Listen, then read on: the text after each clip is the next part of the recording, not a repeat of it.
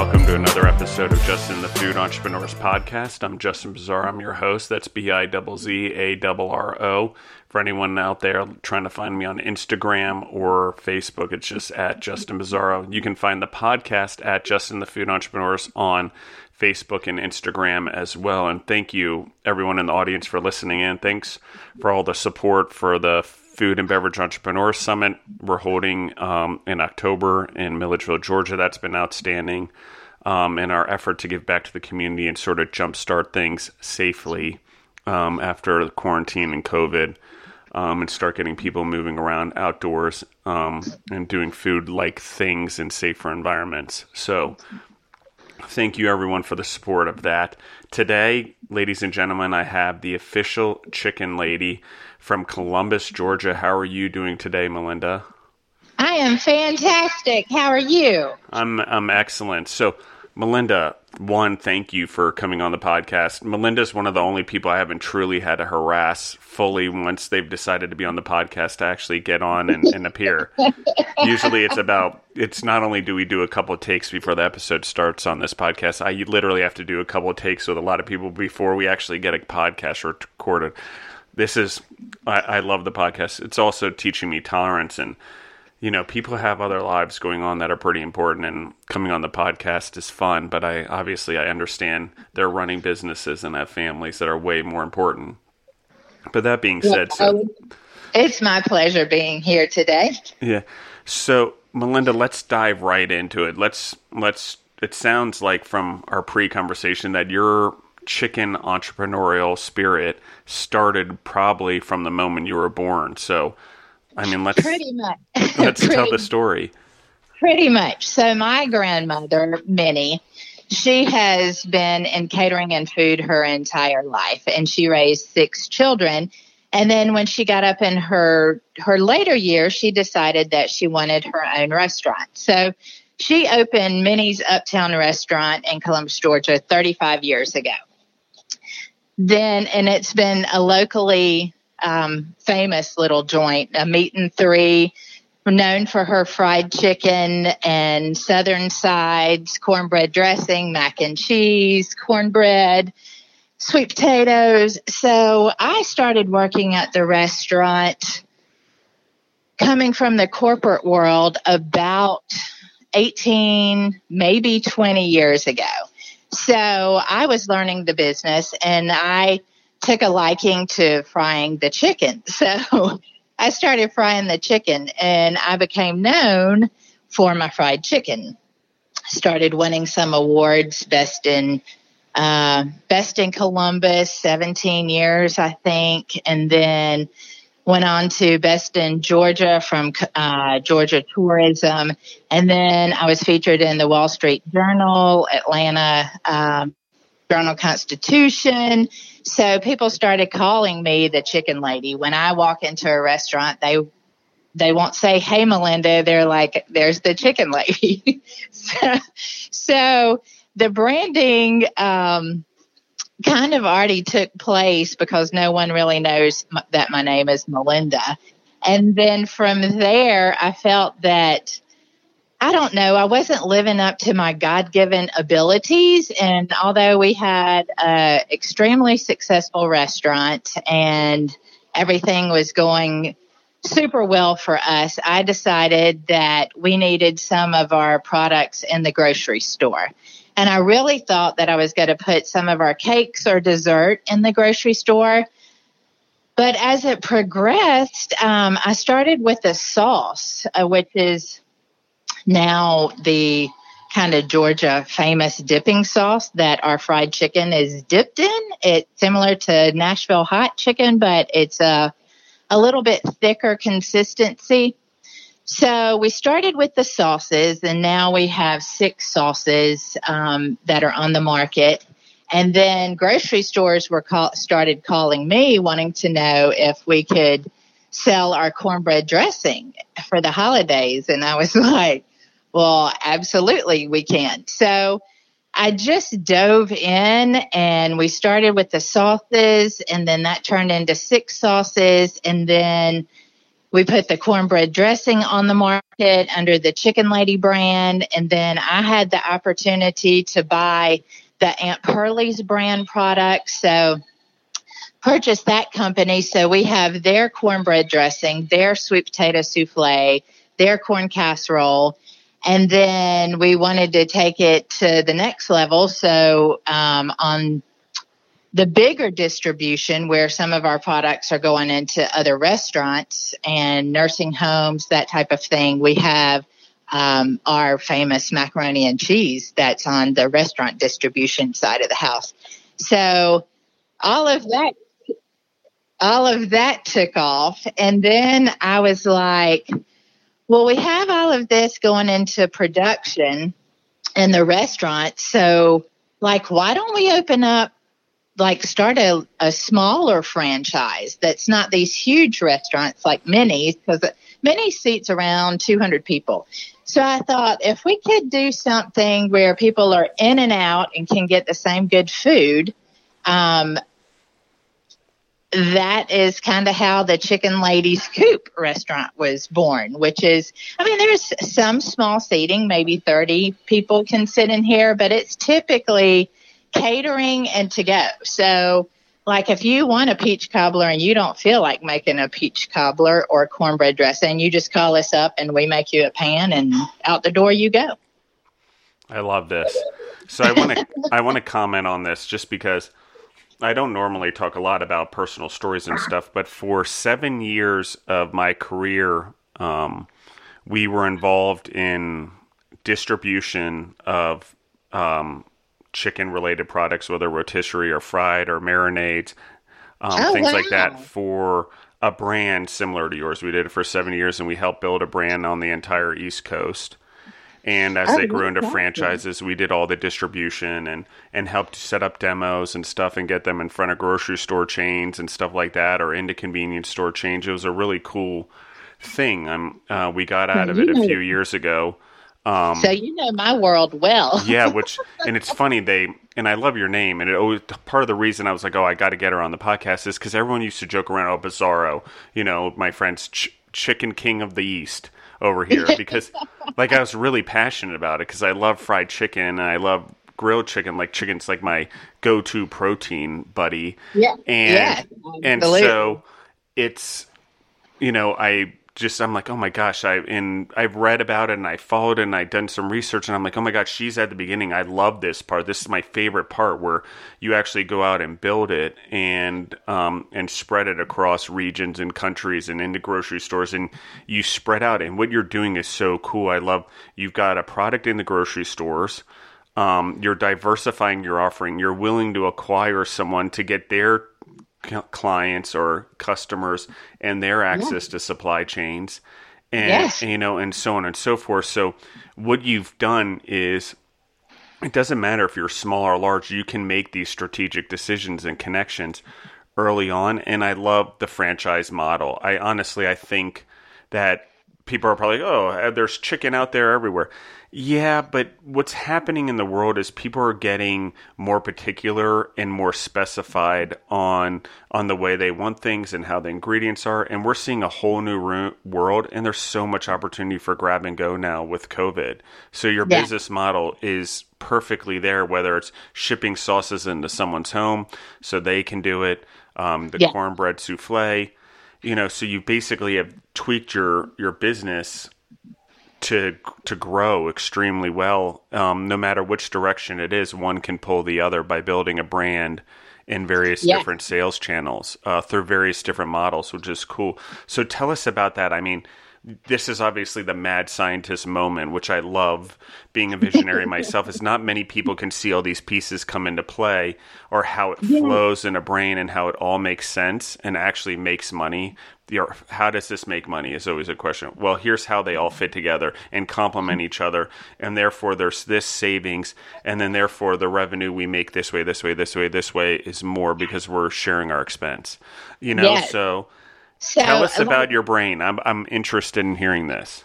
So there's so many integral parts of this. I'm standing here at the corner at the little restaurant, and I'm looking at my logo that's up on the wall. just looking at this logo has so many pieces to her. So if you look at the chicken lady, she's this sexy little pinup chicken that can cook. So basically, when I decided to develop the logo, I basically went to marketing specialist and I was like, this is what I want. I want a sexy, southern, sassy chicken that looks like she can cook really well. And so the first company that I went with out of Atlanta, basically they fired me. They're like, we are unable to bring your vision to fruition. So I was like, well, I don't, okay, all right. So well, this is just the beginning. So if you can't do it now, we don't stand a chance, man. Yeah. So I got with my family and talking with my sons. I have twin boys that are 24 and which they have nothing to do with the restaurant world. One's landscaping and one's in the Air Force. But I was like, I don't know what to do. What do I do next? I don't know where to go. I've been fired by the team that was going to do the logo. So my son Chandler, he's like, well, why don't you get a tattoo artist to draw it up? And I was like, oh my God, you're brilliant, child. So I contacted some of my friends that have a lot of tattoos and I was like, hey, I need your help.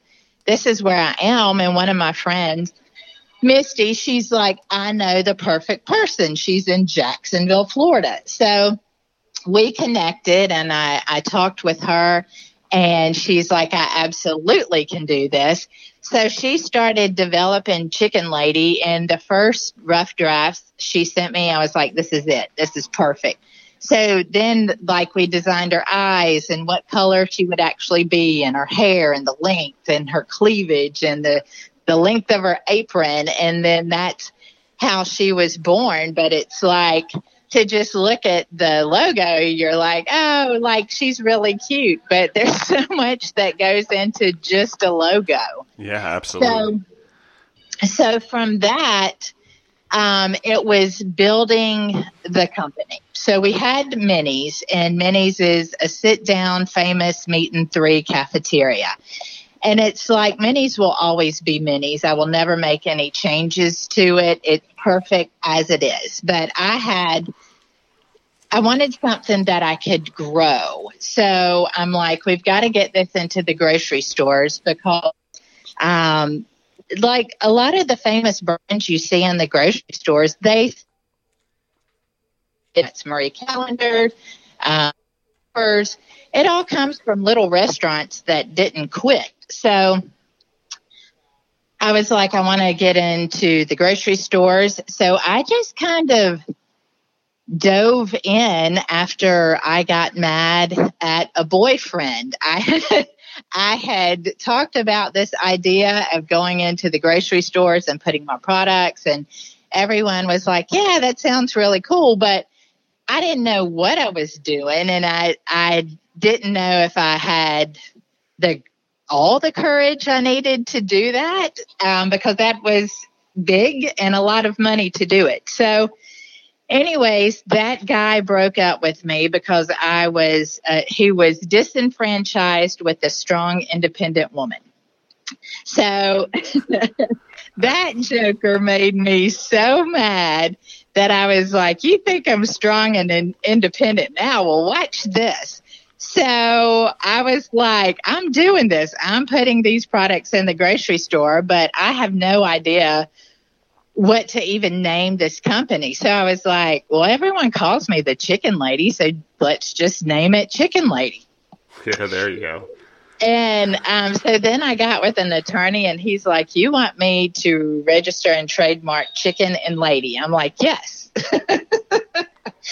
So anyways, we finally got it done, and the brand was born. And so, yeah, then it was just me learning how to get in front of people who would buy my product and put it in their grocery stores. And I have to give a huge shout out to my local Piggly Wiggly, because they put me on the map. My first season of producing the cornbread dressing, they bought, it was close to $20,000 worth of product my first little Thanksgiving season, which is kind of unheard of for a brand, but they just believed in what I did and sold out the first day. And was that the corn? That's that's the Chicken Lady cornbread dressing. Okay. Wow. Okay. Keep going. Yeah. So, and so just the hiccups that go along with that are hilarious in itself. So when my co-packer, he's like, we have everything to start production. We just need the lids. And I was like, well, they should have already been delivered. Let me get with the printer and see what happened. Well, I called the printer and he's like, well, I didn't have a PO. You had just stated that you needed them. So there were no lids going to the co-packer. And I'm like, okay, figure this one out, Melinda. So I was like, well, I know people who can make me stickers quickly and I can order aluminum lids to fit on the pan. So that's what I did. And I called up a local printing company and I was like, I need you to save me. This is what has happened. So that printing company printed all of the stickers to go on top of the aluminum lids and had them ready for me in 2 days. Wow. Yes. And basically everyone was like, you must have somebody up above looking out for you because stuff just doesn't happen that way. And I was like, yeah. Well, not to mention you have a partnership with Life with them. I mean, talk about really delivering on helping someone out. I mean, that's amazing. Yeah. Yes.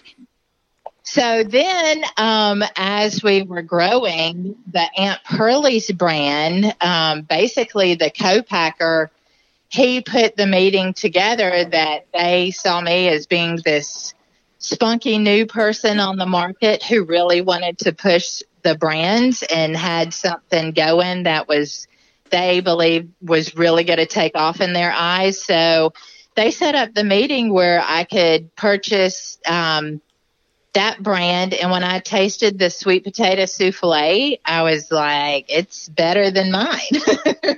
So yeah. And then we went into production with both companies, and the Chicken Lady brand is, it's probably the most expensive for the casseroles that you can buy. And then the Aunt Pearlie's is the lowest priced of the three. And then my competition is kind of the middleman. So that's really cool. So tell me how you come up with recipes. I mean, is it stuff that originated from Minnie's? I mean, you talked about your own fried chicken recipe. I mean, how do you differentiate yourself from other companies? Because that's the thing, right? There's a lot of chicken companies out there. I just talked about one that I worked with and we built over the years, or helped build. So how do you differentiate yourself in that market?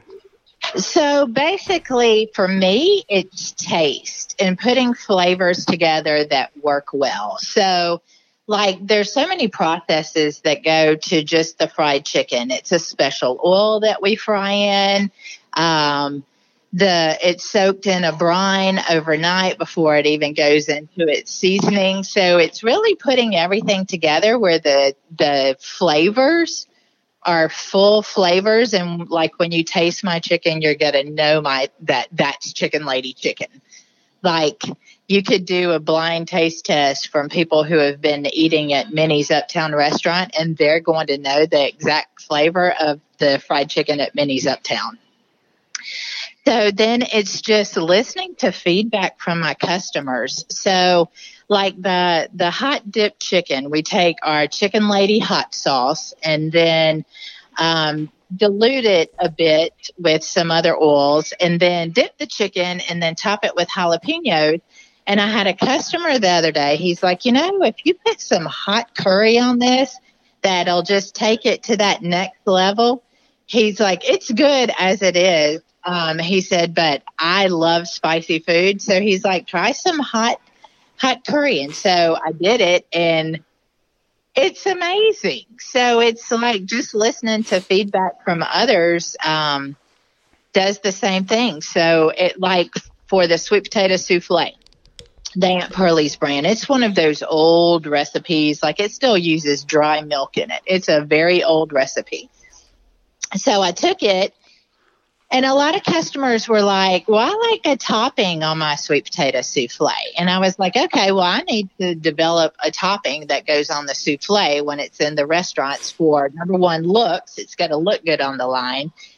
And then to add to the taste and take it up to the next level, because there's a lot of meat and three cafeterias now, but you're not going to go somewhere and get a sweet potato souffle like the Chicken Lady sweet potato souffle.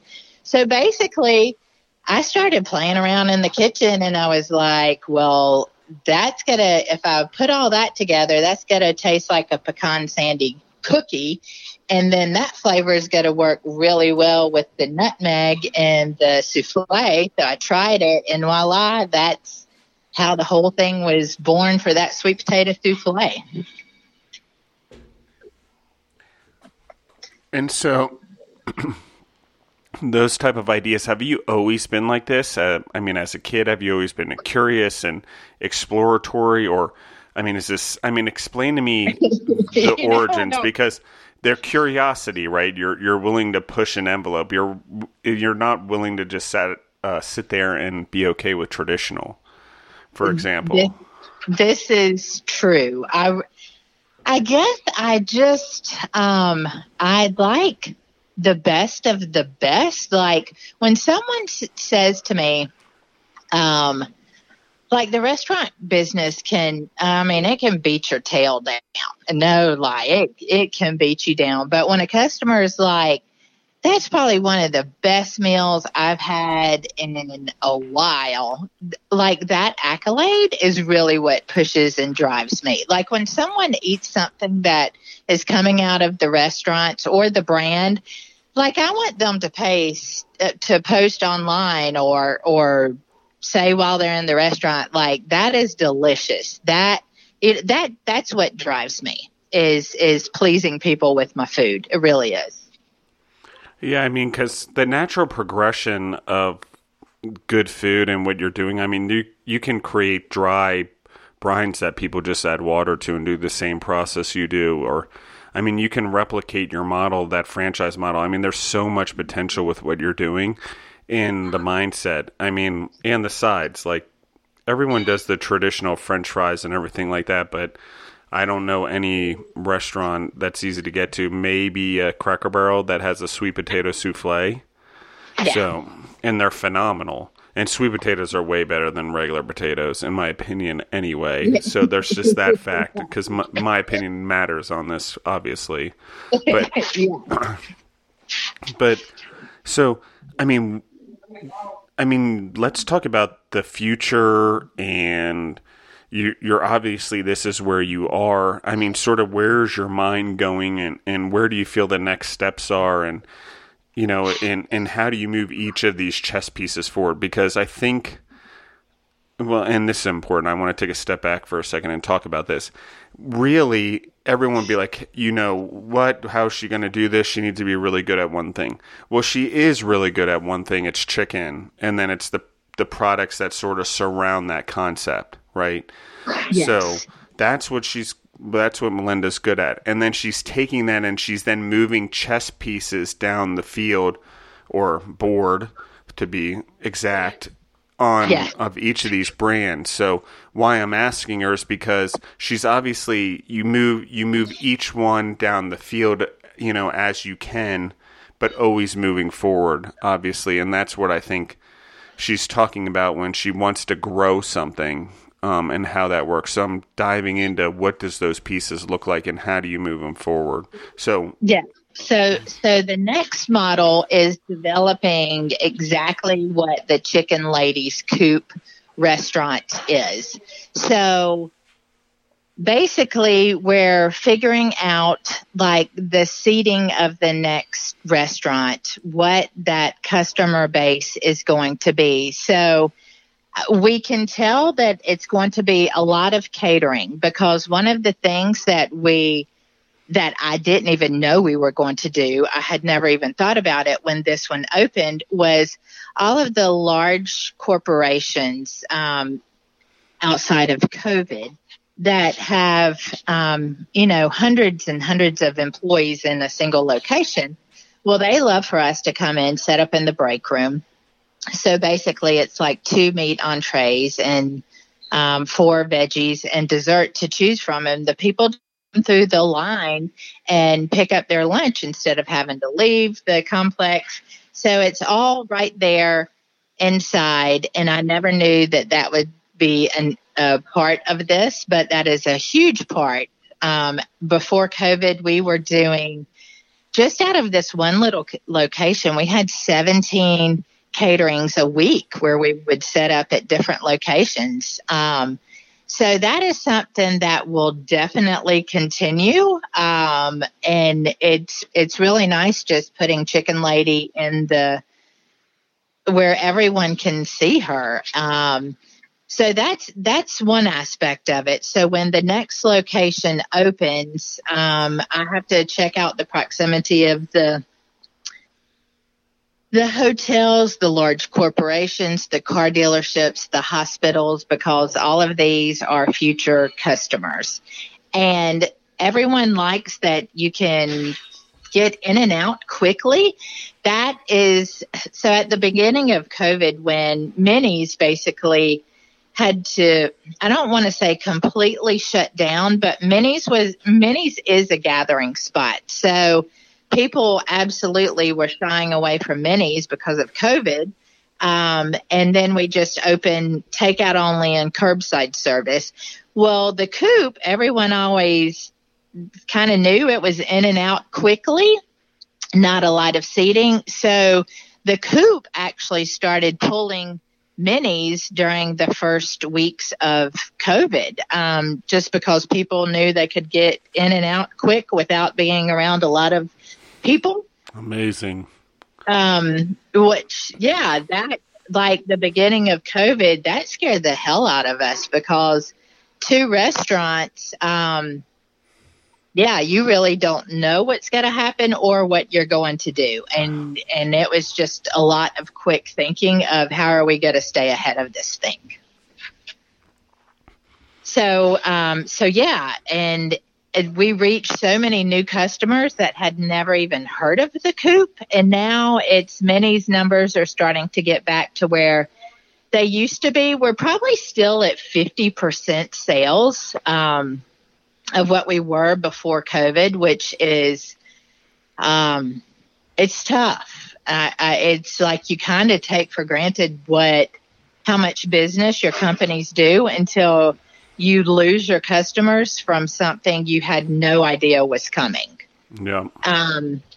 So my take on that was I personally, got rid of everything that to give you specific numbers, I cut my income to maybe a third of what I was making. I downsized my big loft. I got rid of my BMW M6, and I took myself down to a salary that I haven't lived on since I was probably in college.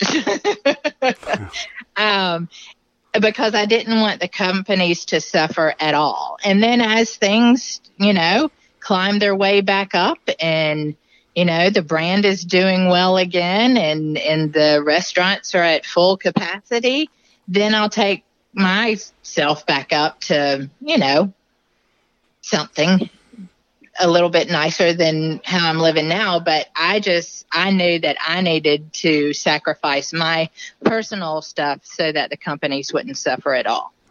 Absolutely. I think that's awesome. And the foresight of suffer now for a larger gain later. Yeah. And I think it's important also is we often avoid pain, or which will cause us pain maybe financially later on, for pain now. Sometimes you just need to take the pain now, because the pain later is so much less because you took it now versus the other way around, 100%. Retirement and not having enough, etc. So I like that. But the other part is, excuse me, is that you've set yourself up to be diversified by still concentrating on one thing.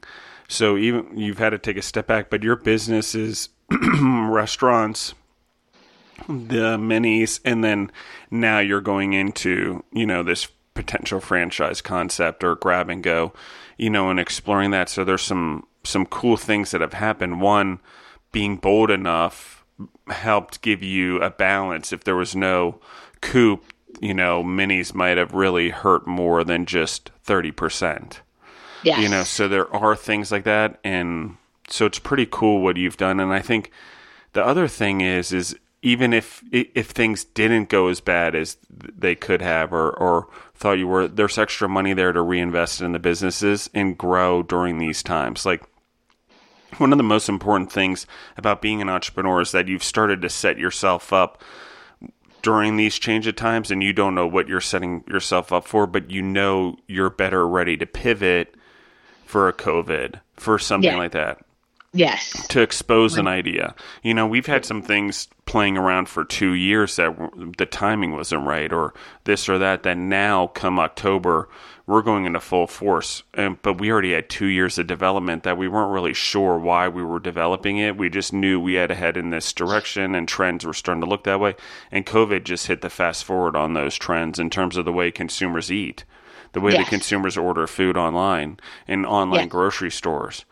And so things like that, that's the part of being an entrepreneur. It's not just starting the business. It's this repetition that nothing's ever good enough, that you can always do more.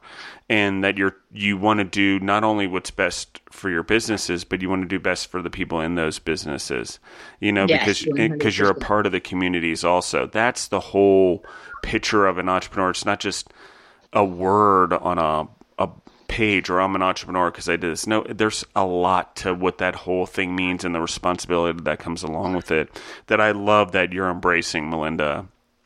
Well, and I think you. Yeah, what you're doing is so cool, and the recognition you're going to give Georgia. And by the way, the tattoo artist, a lot of people, it's great. They're great at designing and doing logos and freehanding stuff. Like, there's huge resource there. They're very talented artists, and they're less traditional and less corporate. And guys, we're in a world where it's easier and easier to get logos. You want to differentiate yourself as much as possible. Like, seriously. So I love your logo, by the way. And on that note, it's like, I love Jessica Rabbit and the whole Who Framed Roger Rabbit TV show and all those characters. So it was a little bit of that. So side note, I just thought it was a cool play, and it's bold and it gets your attention. And you're right. If your flavor matches the brand and, the shocking, I think it's a perfect pairing. I have not tried it yet, but I will try it because I love chicken, especially fried chicken. Side note. And, so tell me more, Melinda. Tell me, how do you move forward with managing it? How do you, in your head, how do you grow a business? How do you handle all of it now? Do you have a general manager at each? Do you have someone to help you with each business? Are you really handling it? I mean, let's dive into the nitty gritty in a daily basis of what your life looks like. So at Minnie's, my mother is the general manager at Minnie's, which she has been managing Minnie 32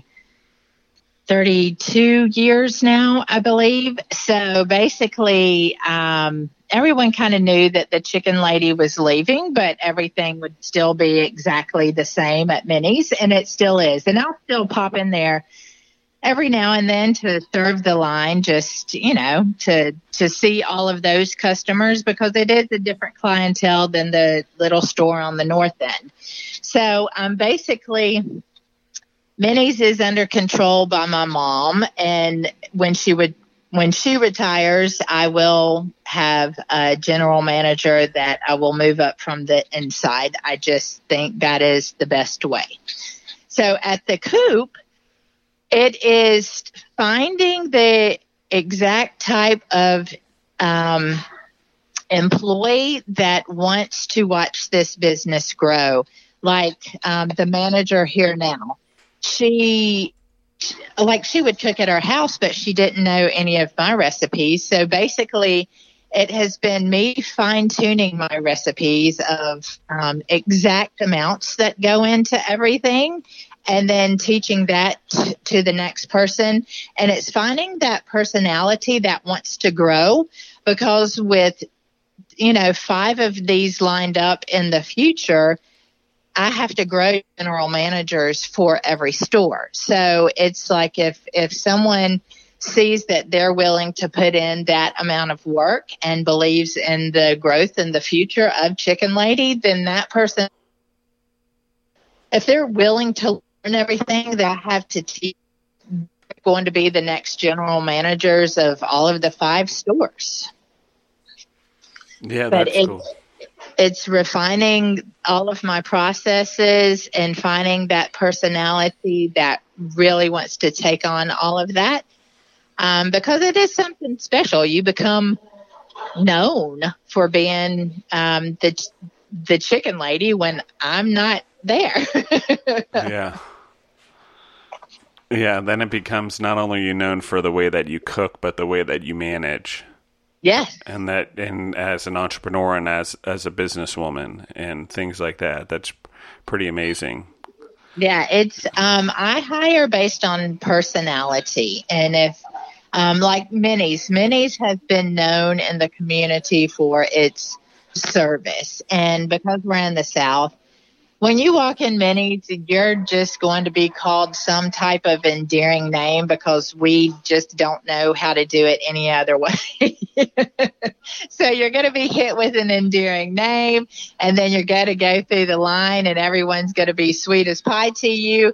And then you're going to enjoy that experience along with the food. And that is one of the things when I'm looking at the reviews on Facebook or Yelp or TripAdvisor, that it's always how the person was treated that they appreciated, along with the good food. So it's the same thing at the Coop. Like the reviews will say the staff working there is so sweet and helpful, and that the entire experience is just as important to the food to me, because I don't like it when I go somewhere and I'm not going to say it's a rude experience. It's just not anything I'm going to remember. So if we can give an experience where you remember how you were treated and you remember how good the food is, you're going to come back. I agree. So, I mean, how do you manage? Do you have different social media for each of your brands? If so, can you point the audience at how do they find you online? What's your social media handles? And then let's dive into how you manage all of it, because you obviously have a couple of different brands and businesses. How do you manage it all from that standpoint? Minnie's Uptown Restaurant. Minnie's has its own Facebook page, and then it's Minnie's Uptown on IG as well. And then the Chicken Lady's Coop and me personally, the Chicken Lady, I kind of melded them together in one at the official Chicken Lady, which is the IG site where we met. And it's like, I'm fine with this. Has been a fight between me and my mentors for a while now. I believe they all want me to stop doing the social media of my personal and the Chicken Lady food.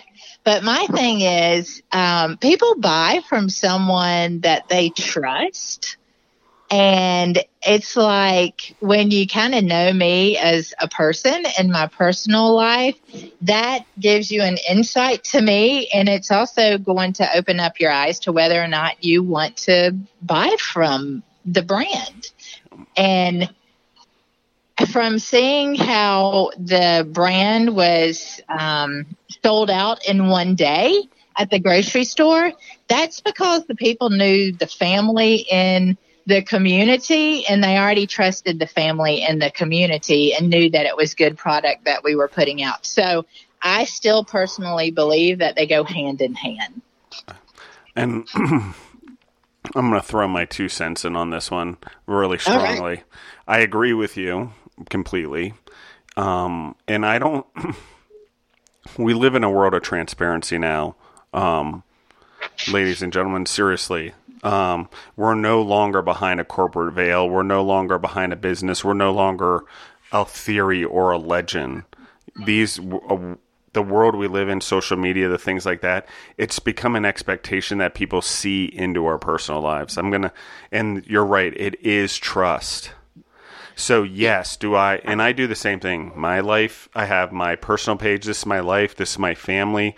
We all know what we post and what we don't post and what our limitations are as a family, but we let people in, right? So that has to happen in order for people to trust my businesses now and me to build my businesses. They need to know who the face is behind the scene, who's the family behind the scene, who's this person, what are they like, because we don't have face-to-face interaction as much anymore, especially with COVID. We're behind masks. Things are different.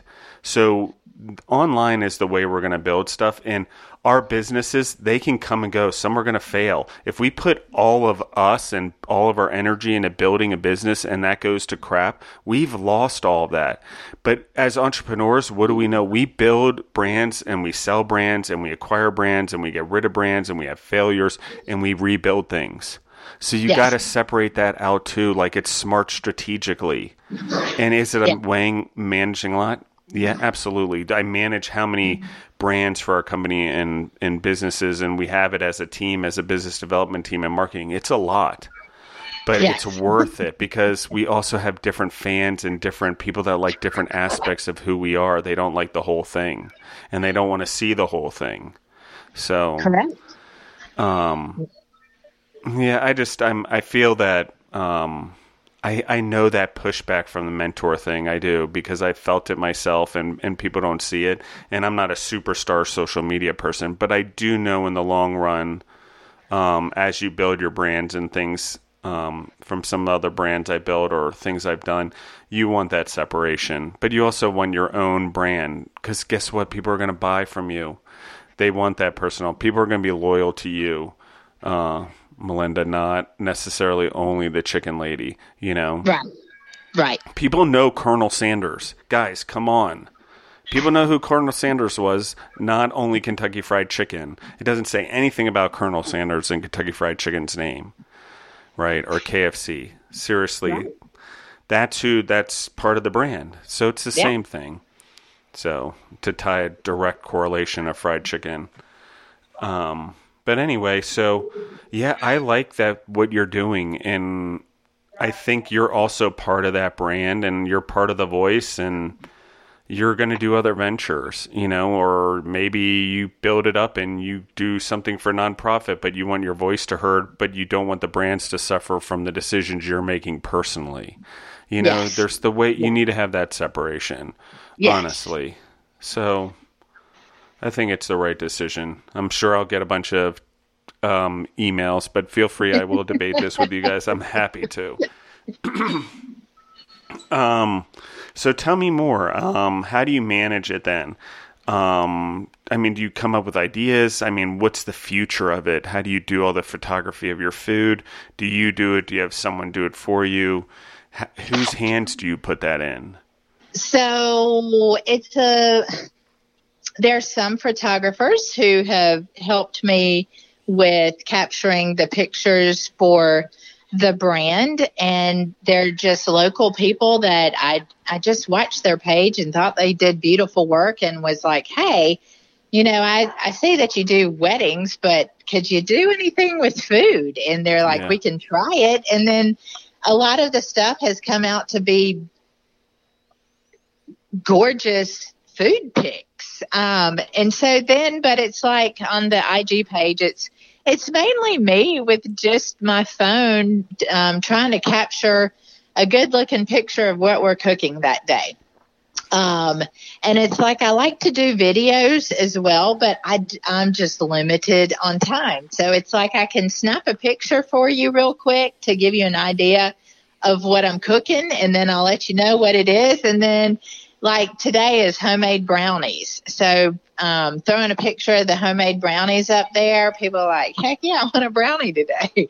And so they come in and they're like, I saw the brownies online, or I saw the dipped chicken online. So it's me and my camera here at the coop. And I think if someone stole my phone, they'd probably have about 7,000 pictures of food on there.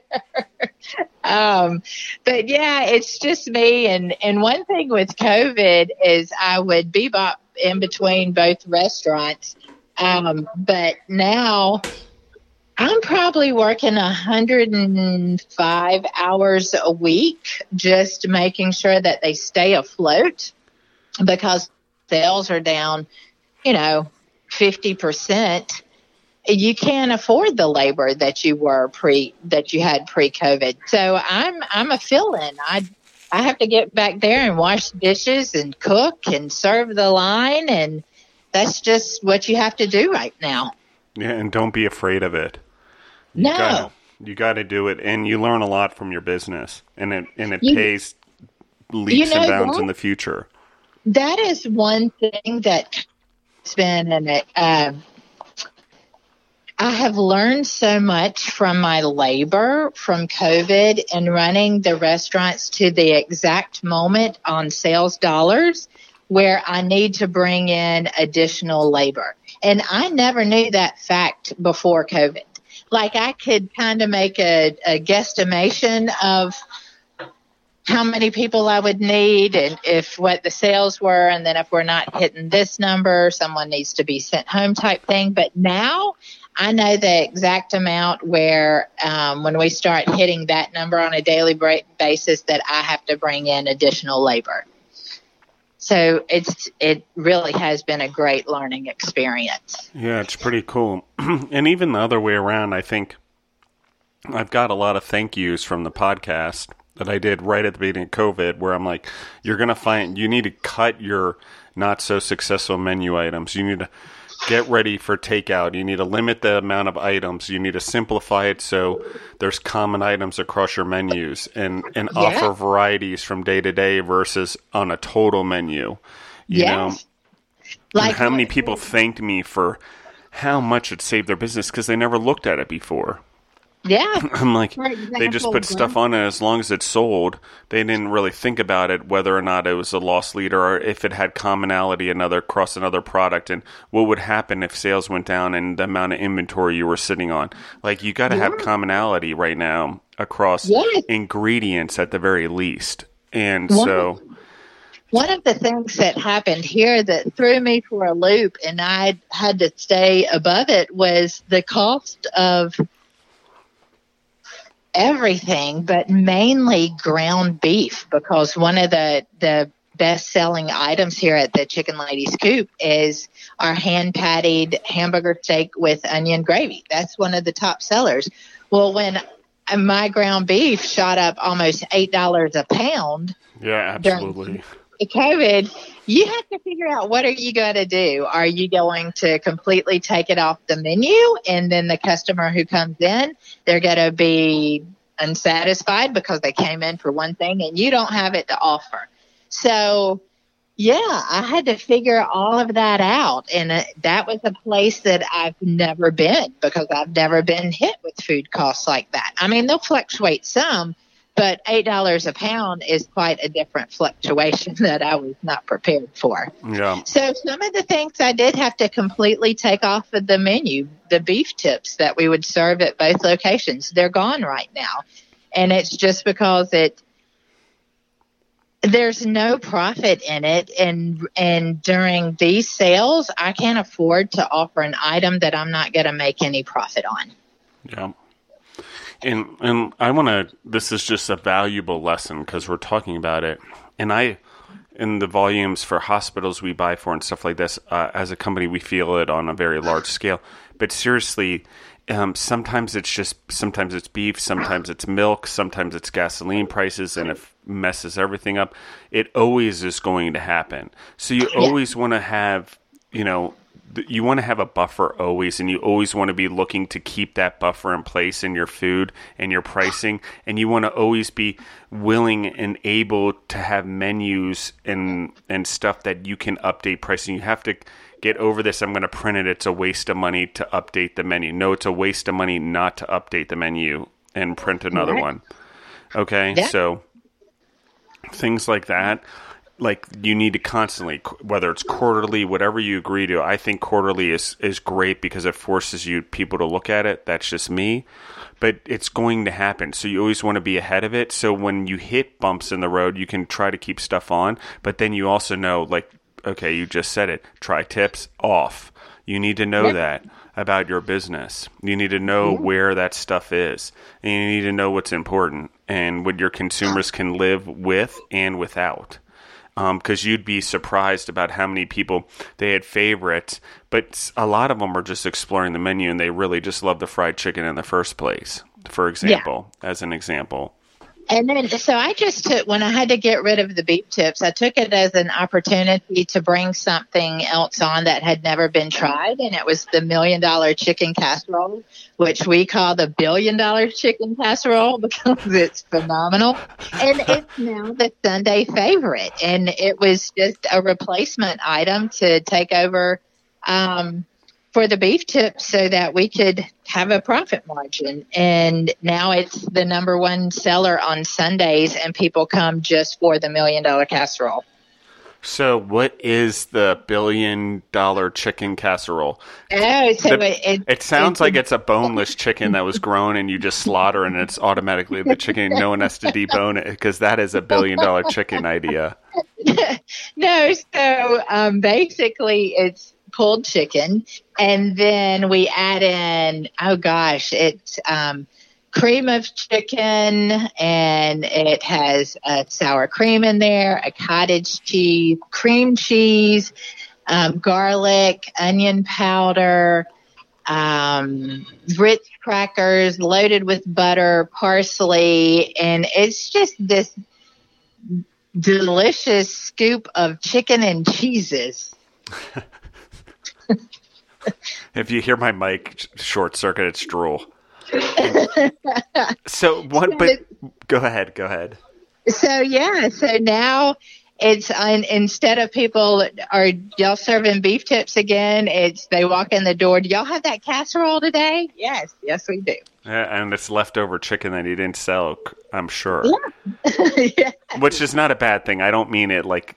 I don't want to scare the audience, but it's you pull the chicken off the bone. It's what you would eat anyway, pulled chicken style. Yeah. So it's useful. But now it's gotten to the point that we sell so much of the casserole, I never have enough chicken to debone that I now have to just bake off breast to make this chicken casserole. Oh, that's awesome. Yeah.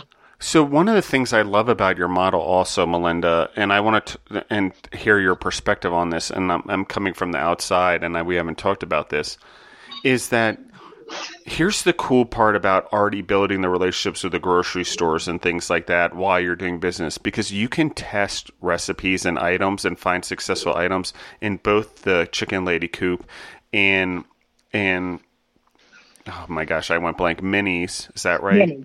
Yeah. And test different recipes and what people buy, and those are good items to commercialize. Those are 100%. Good items. And so, how do you feel about that? And I mean, is that the way your mind's working towards some of this stuff? And like this chicken casserole, I mean, that's something that I can see you could probably cook off, IQF it, or freeze it, or whatever, and then grocery store chains all over the place could sell it. But tell me about that process in your mind. It is. So basically, I was very fortunate with Minnie's that, there's probably 500 people a day who were eating at Minnie's. And that was my test market. And I could see how the male and female patrons would accept a dish or not accept it. And like that was my test market, was the customers. And it still is, like adding the topping to the souffle here. That is my test market. So like, for example, the Aunt Pearlie's sweet potato souffle that's on the market, it will stay as is on the market. But then I'm also going to say under the Chicken Lady brand and put it in the grocery stores, but it will have the topping on it. So, and that was my test market. The people loved the topping on the sweet potato souffle. That's incredible. And it's a thing of, I wouldn't want to change Aunt Pearlie's because its recipe at all, because it has a huge fan base and they want it exactly how they've been buying it for the past 14 years. They don't want it any different. And how do you feel about that quote unquote acquisition experience? I mean, what were the gains that you feel that have been most important? And is there ways that you felt that you bought something that you couldn't have otherwise gotten so quickly by purchasing it versus trying to get there on your own, as an example? I'm not that you cut any corners, but strategically. I really think that it was a blessing because it gave me a pathway to distribution, and being able to buy POs that were already there was very comforting when you have a brand new company. So knowing that you already have POs for 15,000 of sweet potato souffle or 20,000 for a cornbread dressing, that's a really nice feeling. And you're not having to break. I'm having to break a market with a new brand, but they know, since I already have Aunt Pearlie's, that basically I kind of know what I'm doing in the business. Yeah, it establishes the relationship, right? As you prove yourself, they're more willing to try it, and you've opened up doors, I think is. Yeah.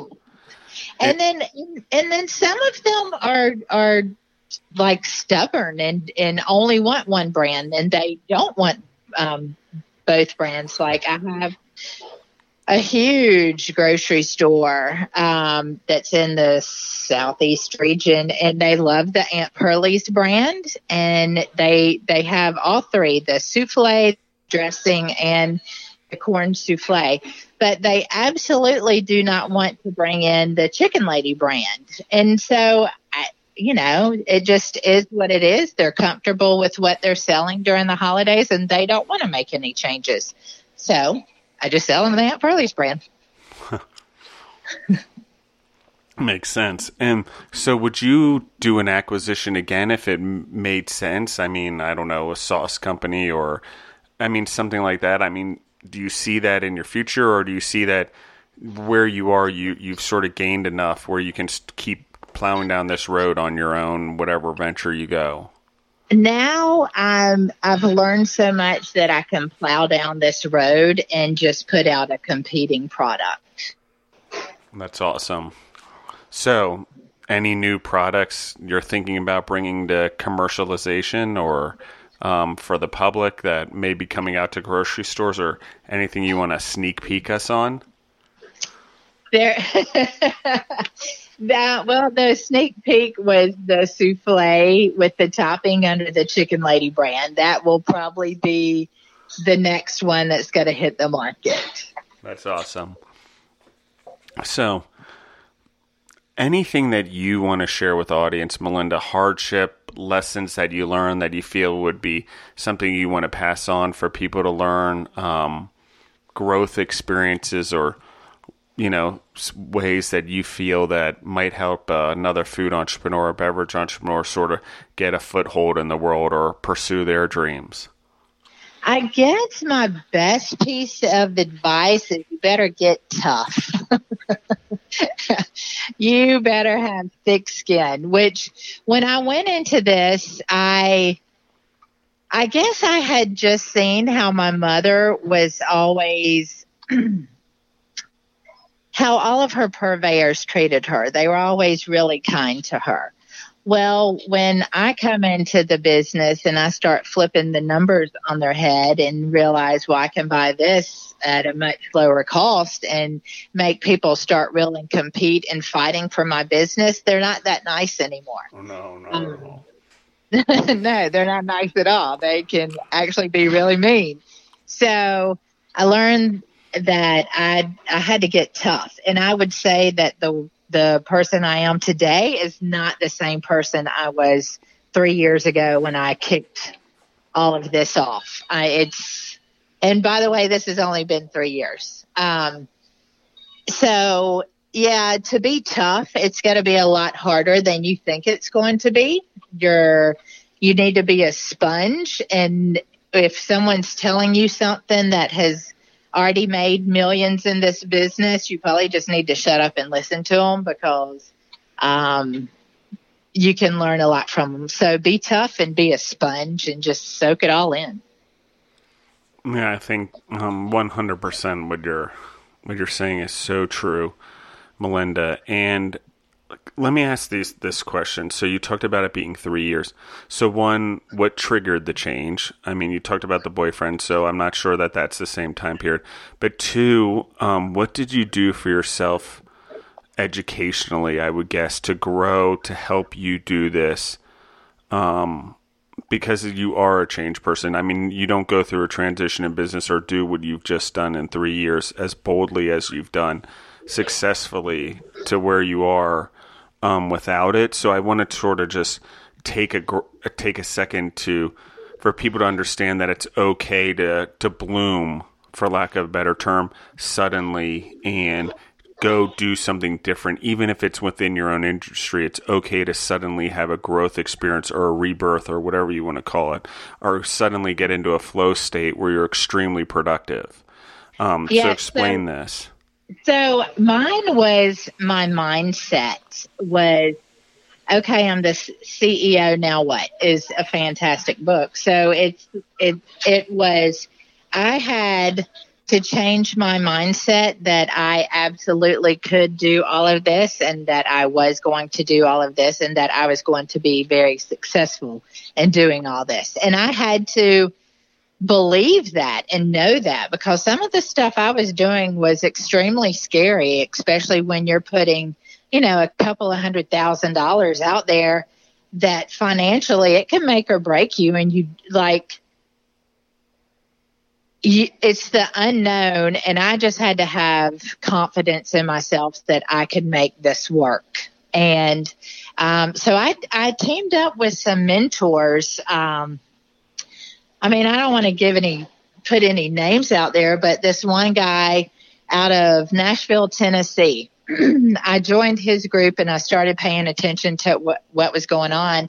And his thing was, your mindset has to be in the game that you're going to win this. And so being in that mentorship group for a couple of years, and then meeting other people, entrepreneurs that were doing the same thing as me, we're a very different breed. Like the roller coaster that our daily lives are on, it is much different than anyone who has like a 9-to-5 job. It's every day is a make it or break it for us. And to surround myself with people with the same mindset, who are going through the same tribulations and everything that I had to deal with on a constant basis, that is what I needed in the beginning, because it was very scary for me.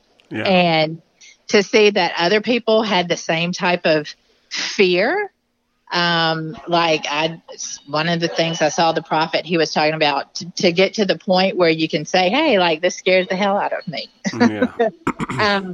So surrounding myself with those people, changing my mindset that I knew that I could do this, was very pivotal for me in the beginning. So one of my experiences was going to this business entrepreneurial convention type thing, where there were, I guess, another 100 entrepreneurs there, and we were basically meeting with millionaires and billionaires and explaining what our brand was and why we were there. And basically these mentors that were there just wanted to see if they wanted to invest in our brand and what we were doing. So one of my first roundtables was sitting with a gentleman by the name of Tom, who's a multimillionaire wine distribution, wine collector guy. And he also has a sales seminar that he's known for. And he was very instrumental of bringing in the first ATM machines, is like his background and how he became a multimillionaire. But to sit before that man and have to talk about who I am, my brand, what I'm doing. Basically, he's like, you have 2 minutes. Tell me about you. And that was a little intimidating. So then we had the roundtable discussion. I guess there were 8 others at the table. And he, after everyone finished, he's like, if you want to know how to sell a product, he's like, Melinda just sold me on her product. I want some mac and cheese right now.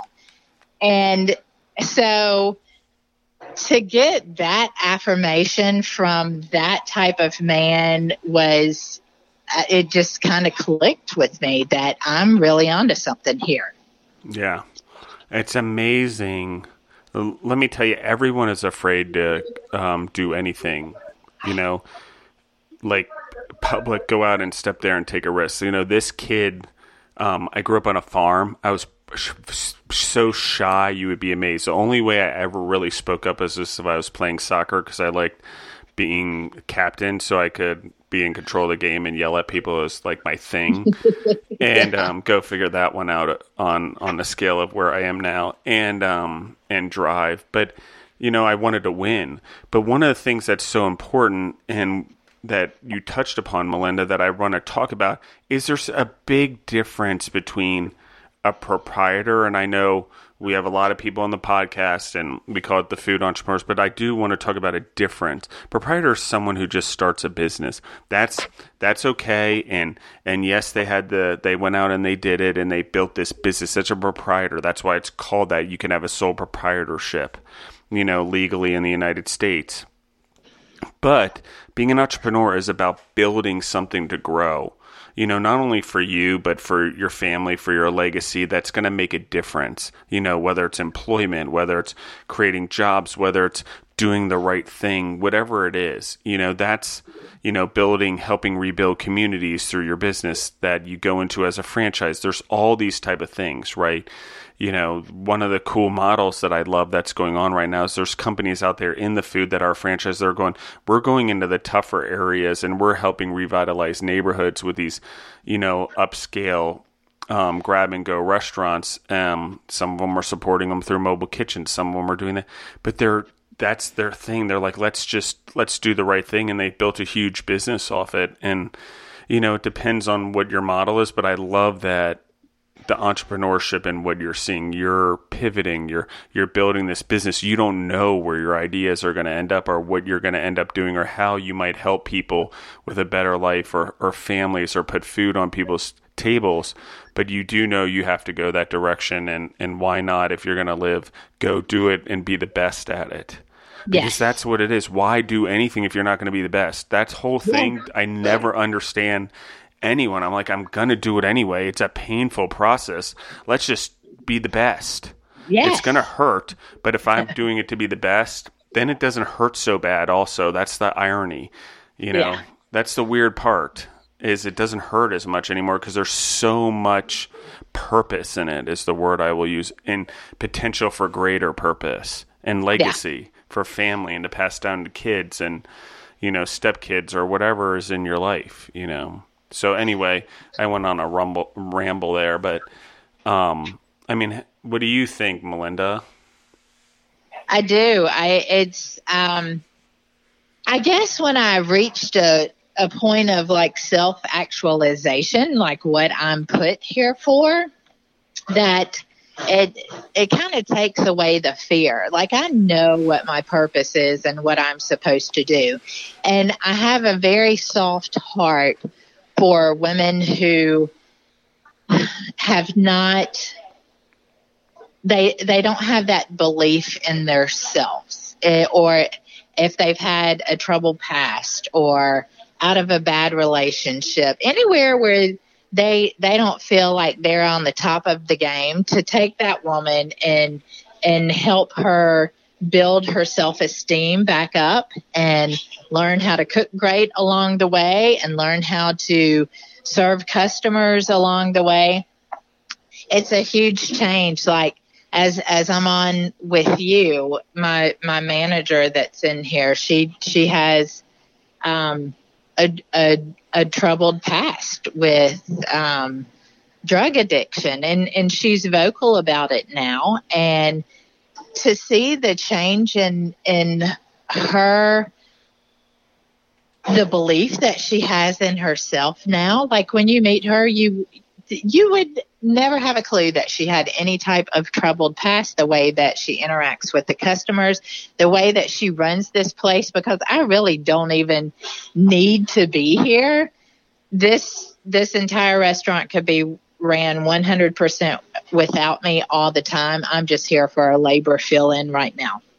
But to see the change in her, like that's where my soft spot is. And if I can help to be a vessel for other women to achieve what this manager has done, then I'm like, I hope that I can open these all over the Southeast if we can have one manager who can change her life like that. It's it actually gets me a little emotional. Well, absolutely. And there, ladies and gentlemen, is how Chicken Lady becomes more than just one lady. It's a greater purpose by which she's going to have all these people that share a belief system and a passion for what she has and an experience that will follow her anywhere.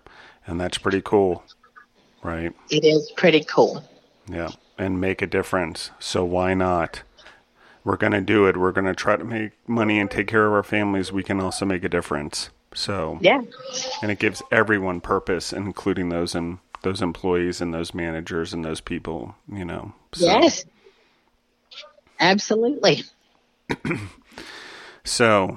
And it's like, I know that everyone kind of, like, always wants everyone to have the corporate type job or to do this or to do that. That's where the money is. But, I mean, my GMs, like, I'm not going to say there's quite a bit of money to be made in restaurants that are doing, you know, over $1 million a year in sales. It's not a bad income. So that is one thing that has frustrated me, that, you know, you need to do this corporate job. You don't need to work at a restaurant. Well, I assure you, my GMs make more than some that are just doing corporate gigs. So, yeah, that was my little rant on that. Well, we are seeing the world change, right? COVID is changing. We're starting to see office buildings and needing to have that sort of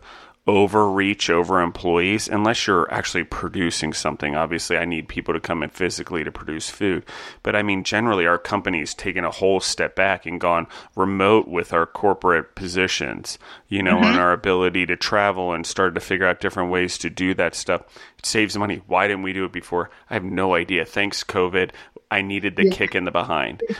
You know, all of us did. But it's, but how we deal with that stuff, I think, is important. So, I just think it's just such a cool thing, having you on the podcast and just all the things we've been able to talk about. And thank you, Melinda. So, well, thank you for letting me be a part of this. I haven't gotten a chance to relive the story of this in a while now. So thanks for that. It was some good memories while I was talking. Yeah, awesome. And I would love to have you back on the podcast. And I think, you know, we'll talk about another episode here in the near future and start seeing how everything grows. But it's really cool. I like what you're doing with the changes that COVID has brought about, and the pivoting that's going on, and the changing world we're seeing. You know, the smaller, more maneuverable companies are are Yes. making the difference. So, now's the time to get in the game, ladies and gentlemen. Now's the time to take the risk. You're already at a risk point. So don't be stupid, do your research. But I feel like there's a lot of opportunities there to explore for people to start being entrepreneurs and taking that risk and, getting a mentor or reaching out to someone online. Or now there's all these master classes. Hey, the information's there. Yes. At your fingertips. And I love that you read a book and that helped you out. And I love the drive to just be a better person and to grow. And because of that drive in yourself, you have a quote unquote vessel that you get to be for other people that also will help them live their lives and live their dreams through your big dream. And there's a lot of people that say this, and I have mentors that say it. Arete Syndicate, Ed Milet, and Andy Frisella, I'll plug them, since the Arete Syndicate has made such a difference in Deborah and I's life as mentors and entrepreneurs over the last year and a half. But it's important that we have a bigger purpose within our businesses also. It keeps the drive there. It keeps us grounded in why we're doing it. If it's just for the food and it's just to make money, you're never going to get fulfillment out of what you're doing, and you're never going to see the greater purpose in how you're helping people, one. But two, your dream always has to be so big as an entrepreneur that it has to fit in everyone else's dreams in your company. So if you have employees that have really big dreams, guess what? That's going to force you to have even bigger dreams, because you want them to live their lives, and you want new people to have opportunities to build dreams and people to grow, not just be stuck in the same position. And then they have a choice. If they want to cook French fries, for lack of a better term, and they do really well at it, and that's their job, they love it. I'm not telling to force them to grow. Let that person excel, give them bonuses, all the things that reward them. But I'm also saying there should always be the opportunity for people to grow. In order to do that, the dream needs to be big, and you need to continue to grow your business. So, again, Melinda, I'll open up the floor one more time for anything you want to add. I just want to say thank you for allowing me to tell my story today. I don't do it that often anymore. So thank you for that. It's been fun. Well, it's not over. You should ask anyone who's been on the podcast. Just because you've done one, now I persistently ask you to do more or set up more. So that will be just fine. All right, awesome. Thank you again, and thank you everyone for listening in and sharing the podcast and following us and subscribing all the different channels all over the world. It's kind of cool to watch it grow. And it was kind of cool to have everyone reach out as we took a couple months off to rebound from COVID, as I had to pivot businesses, and we as a company and people that work for me and work with me. But all the people that reach out and missed it and wondered when we were going to do another podcast and if it were over, that all meant a lot. And I haven't said anything about it. I'm about to cry. So I'm trying not to do that on the podcast. And, but thank you guys for reaching out and caring. So, and Melinda, thank you for speedily getting on so quick and making it. I really enjoyed this one, and I love chicken. So awesome. Thank you. Me too. And I hope I get to see you soon. Awesome. Everyone have a great day, and thank you for listening in.